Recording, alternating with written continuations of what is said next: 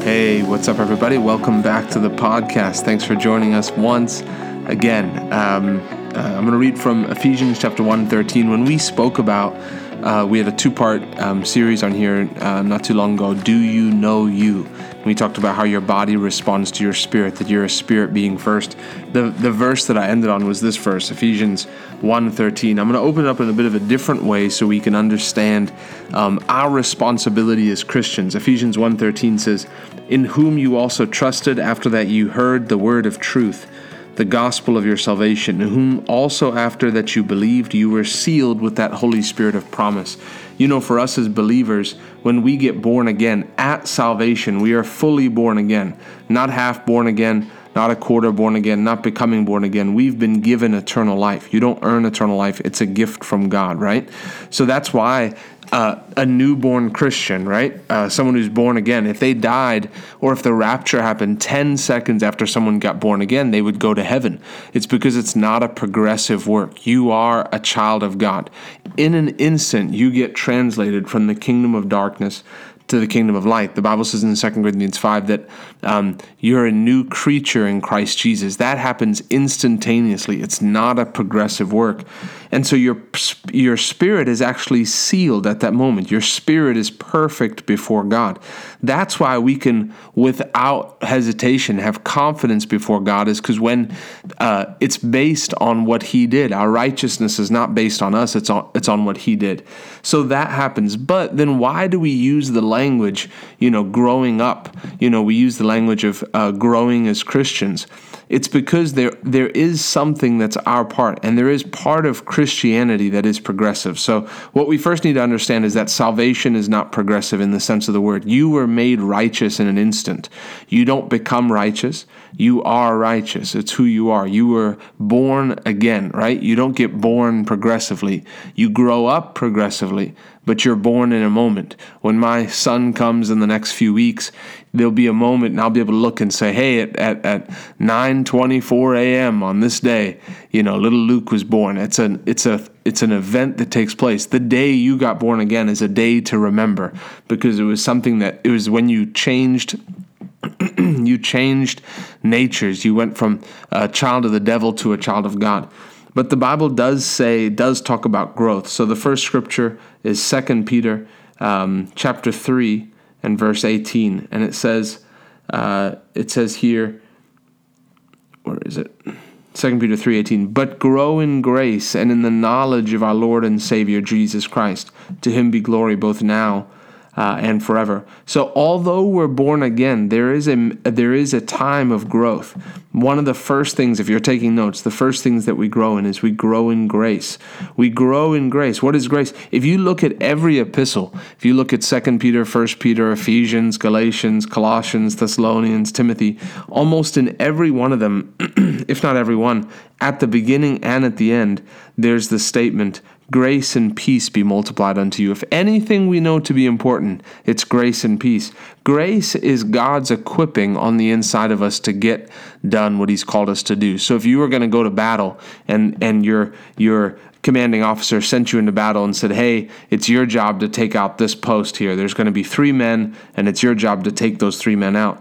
You would expect him to give you weaponry to do it. He wouldn't send you out with a spoon, right? You would expect him to come with something like a weapon, to give you a gun, to give you the equipment needed. And so grace is God's equipment for you to get the job done. God will grace me to preach the gospel. God graces you to be in business, right? So there's grace. The Bible says God is able to make all grace abound unto you, that you always having all sufficiency in all things may abound unto every good work. We've done podcasts before on the subject of grace. Paul said, by the grace of God, I am what I am. He said, I labored more abundantly than all of them, but it wasn't me, it was the grace of God within me. So there's a anointing on the inside of you, a grace. And so we grow in that grace, right? You access grace. The Bible says that you access grace through faith. Grace is given to those who are humble but not to the proud, right? So there's ways we access it. The next thing we do is we grow in knowledge. That verse in 2 Peter chapter 3 says, grow in grace and grow in knowledge. Really, the Bible actually says that we grow in grace through the knowledge of the Lord Jesus Christ. Our main text is 2 Peter chapter 1 and then verse I'll start at verse 1.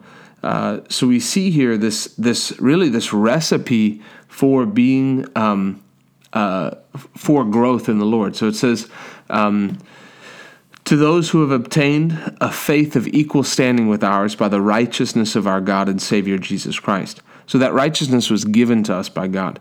May grace and peace be multiplied to you. How? In the knowledge of God and of Jesus our Lord. The only way that knowledge that grace is increased is by knowing God.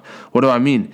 As you get to know God, hey, when I read the scripture that God said that he, beloved, I wish above all things that you would prosper and be in health, even as my soul prospers. When I realized about God that he actually wasn't withholding prosperity from me, that it's his will that I prosper, there's a grace that comes along with that. Hey, when I understand that I can lay hands on the sick, that's a grace that I'm growing in.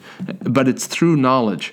And so we grow through knowledge, we go through grace, we grow in even understanding, right? We grow in faith. The Bible says faith comes by hearing. You making a place in your morning for this podcast. Almost every podcast is going to have multiple scriptures. If we go back, I'd be surprised if you could find one or two podcasts that didn't have a single scripture in there. Maybe they're in there, but they'll be hard to find. As you make the Word of God a priority, you grow in faith. Faith comes by hearing the Word of God. So as you make the Word of God your priority, there's a growth that takes place, a growth in faith that takes place that makes it that you can please God. And so that's part of the process. 2 Peter 1, I'm going to keep reading here. Verse 3 says, his divine power has granted unto us all things that pertain to life and godliness through the knowledge of him who called us to his own glory and excellence. This is an interesting scripture. There's so much packed in there. But God's power has given to us already all things that pertain to life and godliness. So by the fact that we're given salvation, there's nothing more that we're waiting for from God's perspective. He's given everything to us, but it's through the knowledge of him. So the only way that we access those things is through getting to know Jesus Christ.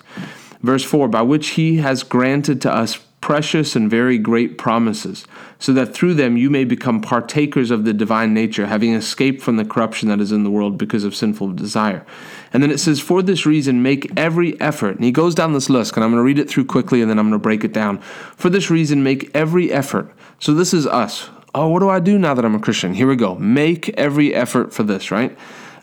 Make every effort to supplement your faith with virtue. So number one, we have faith. Number two, virtue. Virtue with knowledge. Knowledge with self-control. Self-control with steadfastness. Steadfastness with godliness, and godliness with brotherly affection. And brotherly affection with love. For if these qualities are yours and are increasing, which is up to us, right? Because he told us to make every effort. They keep you from being ineffective or unfruitful in the knowledge of our Lord Jesus Christ. For whoever lacks these qualities is so nearsighted that he's blind, having forgotten that he was cleansed from his former sins. Therefore, brothers, be all the more diligent to confirm your calling and election. For if you practice these qualities, you will never fail. For in this way there will be richly provided for you an entrance into the eternal kingdom of our Lord and Savior Jesus Christ. Man, what an important passage of Scripture. Be diligent. Do whatever it takes. If you're diligent in these things, right? God is giving us a key to not being ineffective or unfruitful in the knowledge. So let's begin to break these down, because sometimes the words can just pass us by here. So it says, supplement your faith with virtue. And so the first thing we see is faith. We need to be putting the word of God in our heart. It's the only way we receive faith. But it says, supplement with your faith virtue. I study from, there's a guy named Matthew Henry. He's passed away a long time ago, but he has a complete kind of walk through whole, not concordance, but whole commentary on the Bible. And so I'm going to read some excerpts here. It says, knowledge of God and faith in him are the channel whereby all spiritual supports and comforts are conveyed to us. But then we must own and acknowledge God as the author of our effectual calling. Those who will make any progress in religion, he's saying religion in a good sense of the word, not the bad sense, must be very diligent and industrious in their endeavors. Without giving all diligence, there's no gaining any ground in the work of holiness. Those who are slothful in the business of religion will make nothing of it. We must strive if you will enter in at the straight gate. We're seeing that there's something that's left to our part, to be wholehearted about the gospel, to be wholehearted about progressing in the faith. And then it says here, when he talks about virtue, he says, by virtue here we may understand strength and courage. A cowardly Christian who is afraid to profess the doctrines or practice the duties of the gospel must expect that Christ will be ashamed of him another day. Let not your hearts fail you in the evil day, but show yourselves valiant in standing against all opposition and resisting every enemy. World, flesh, devil, yes, and death too. We have need of virtue that while we live, and it will be of excellent use when we come to die. God's called us to be courageous Christians. Add to your faith virtue, or add to your faith strength and courage. Be courageous. Be willing to stand up for what you believe. If someone at work doesn't believe what you believe, be willing to stand up for the things of God. God promises us persecution. Be willing to stand up and say, hey, I'm a Christian and I'm not ashamed of it. I belong to God Almighty, and I believe in Jesus Christ. I believe in the rapture of the church. Be willing to stand up for it. We cannot approve of the good and the acceptable and the perfect will of God till we know it. Every believer must labor after the knowledge and wisdom that are profitable to doctrine. And then it says we must add to our temperance. So it says we must add to our faith virtue, and virtue with knowledge, and knowledge with self-control, and self-control with steadfastness. So we add temperance to our knowledge, or temperance, which is what he's saying there. We must be sober and moderate in our love to and use of the good things of this life. I really like this. I enjoyed the way you put this. If we have a right understanding and knowledge of outward comforts, we shall see that their worth and usefulness are vastly inferior to those of spiritual mercies. Bodily exercises and bodily privileges profit but little, and therefore are to be esteemed and used accordingly. Titus 2:12 says, it teaches us to say no to ungodliness and worldly passions, and to live self-controlled, upright, and godly lives in this present age. We must be moderate in desiring and using the good things of natural life, such as meat, drink, clothes, sleep, recreations, and credit. An inordinate desire after these is inconsistent with an earnest desire after God and Christ. And those who take more of these than is due can render to neither God nor man what is due to them. If there's something in your life that hogs most of your time, that's where temperance comes in, where you say, man, I need to be temperate in these things. If I'm going to be a person who seeks first the kingdom of God, I can't be a person who plays video games 8 hours a day on my day off, right? Barely spend any time in the Word. That's not exercising temperance. Temperance is you saying, I understand that I'm a man under authority. I don't belong to myself. I've been bought with a price. So add to your temperance patience, which must have its perfect work, or we cannot be perfect and entire, wanting nothing. For we are born to trouble, and must through many tribulations enter into the kingdom of heaven. And it is this tribulation which works patience. Patience is really having a good attitude and not complaining against God. And then it says we add to that godliness, which godliness is really our actions produced by the awareness of our righteousness. The difference between godliness and righteousness, and I hope this isn't, maybe you need to listen back to this because I know this will help you. We're righteous, and so we know we're not sinners. I'm no longer a sinner, I'm righteous. But godliness is my actions that follow those things up. So we bring our actions in line with the Word of God. We must add brotherly kindness, a tender affection to all our fellow Christians who are children of the same Father, servants of the same Master, members of the same family, travelers to the same country, and heirs of the same inheritance, and therefore are to be loved with a pure heart fervently, with the love of complacency as those who are peculiarly near and dear to us, in whom we take particular delight. Upon a spiritual account, Christians are distinguished and dignified above those who are without Christ, yet they are to sympathize with others in their calamities and relieve their necessities, promote their welfare both in body and soul as they have opportunity. Thus must all believers in Christ evidence that they have that they are the children of God, who is good to all. God has a plan for us in growing in Him, and the Bible talks about us being diligent. You adding faith, and then when you have faith, add courage. And when you're growing in courage, add knowledge. Add knowledge of Jesus Christ. Spend time in prayer with Him. To your knowledge, add. It goes down the list and begins to tell us where we go from there, and it's a recipe for us for growth. Yes, we're born again. Yes, I'm sealed. Yes, I have peace with God.